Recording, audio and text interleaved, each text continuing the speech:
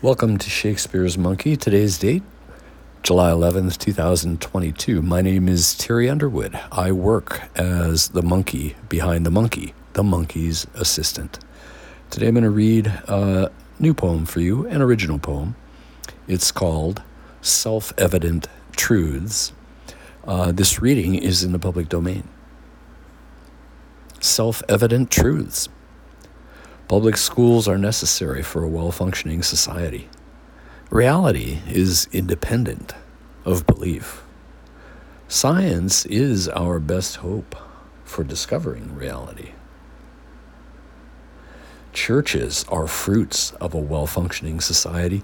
Life after death is a belief.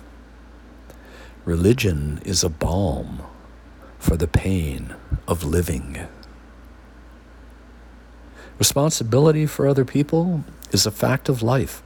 Depending on people to be responsible is a given in a world that works. Well-functioning societies cocoon new life. Manipulating others' life-changing decisions is cruel and irresponsible. Acting purposefully in ways that break essential trusts is despicable. Misanthropes crush society's cocoon with lies, hate, and coins. Civilizations rise and fall.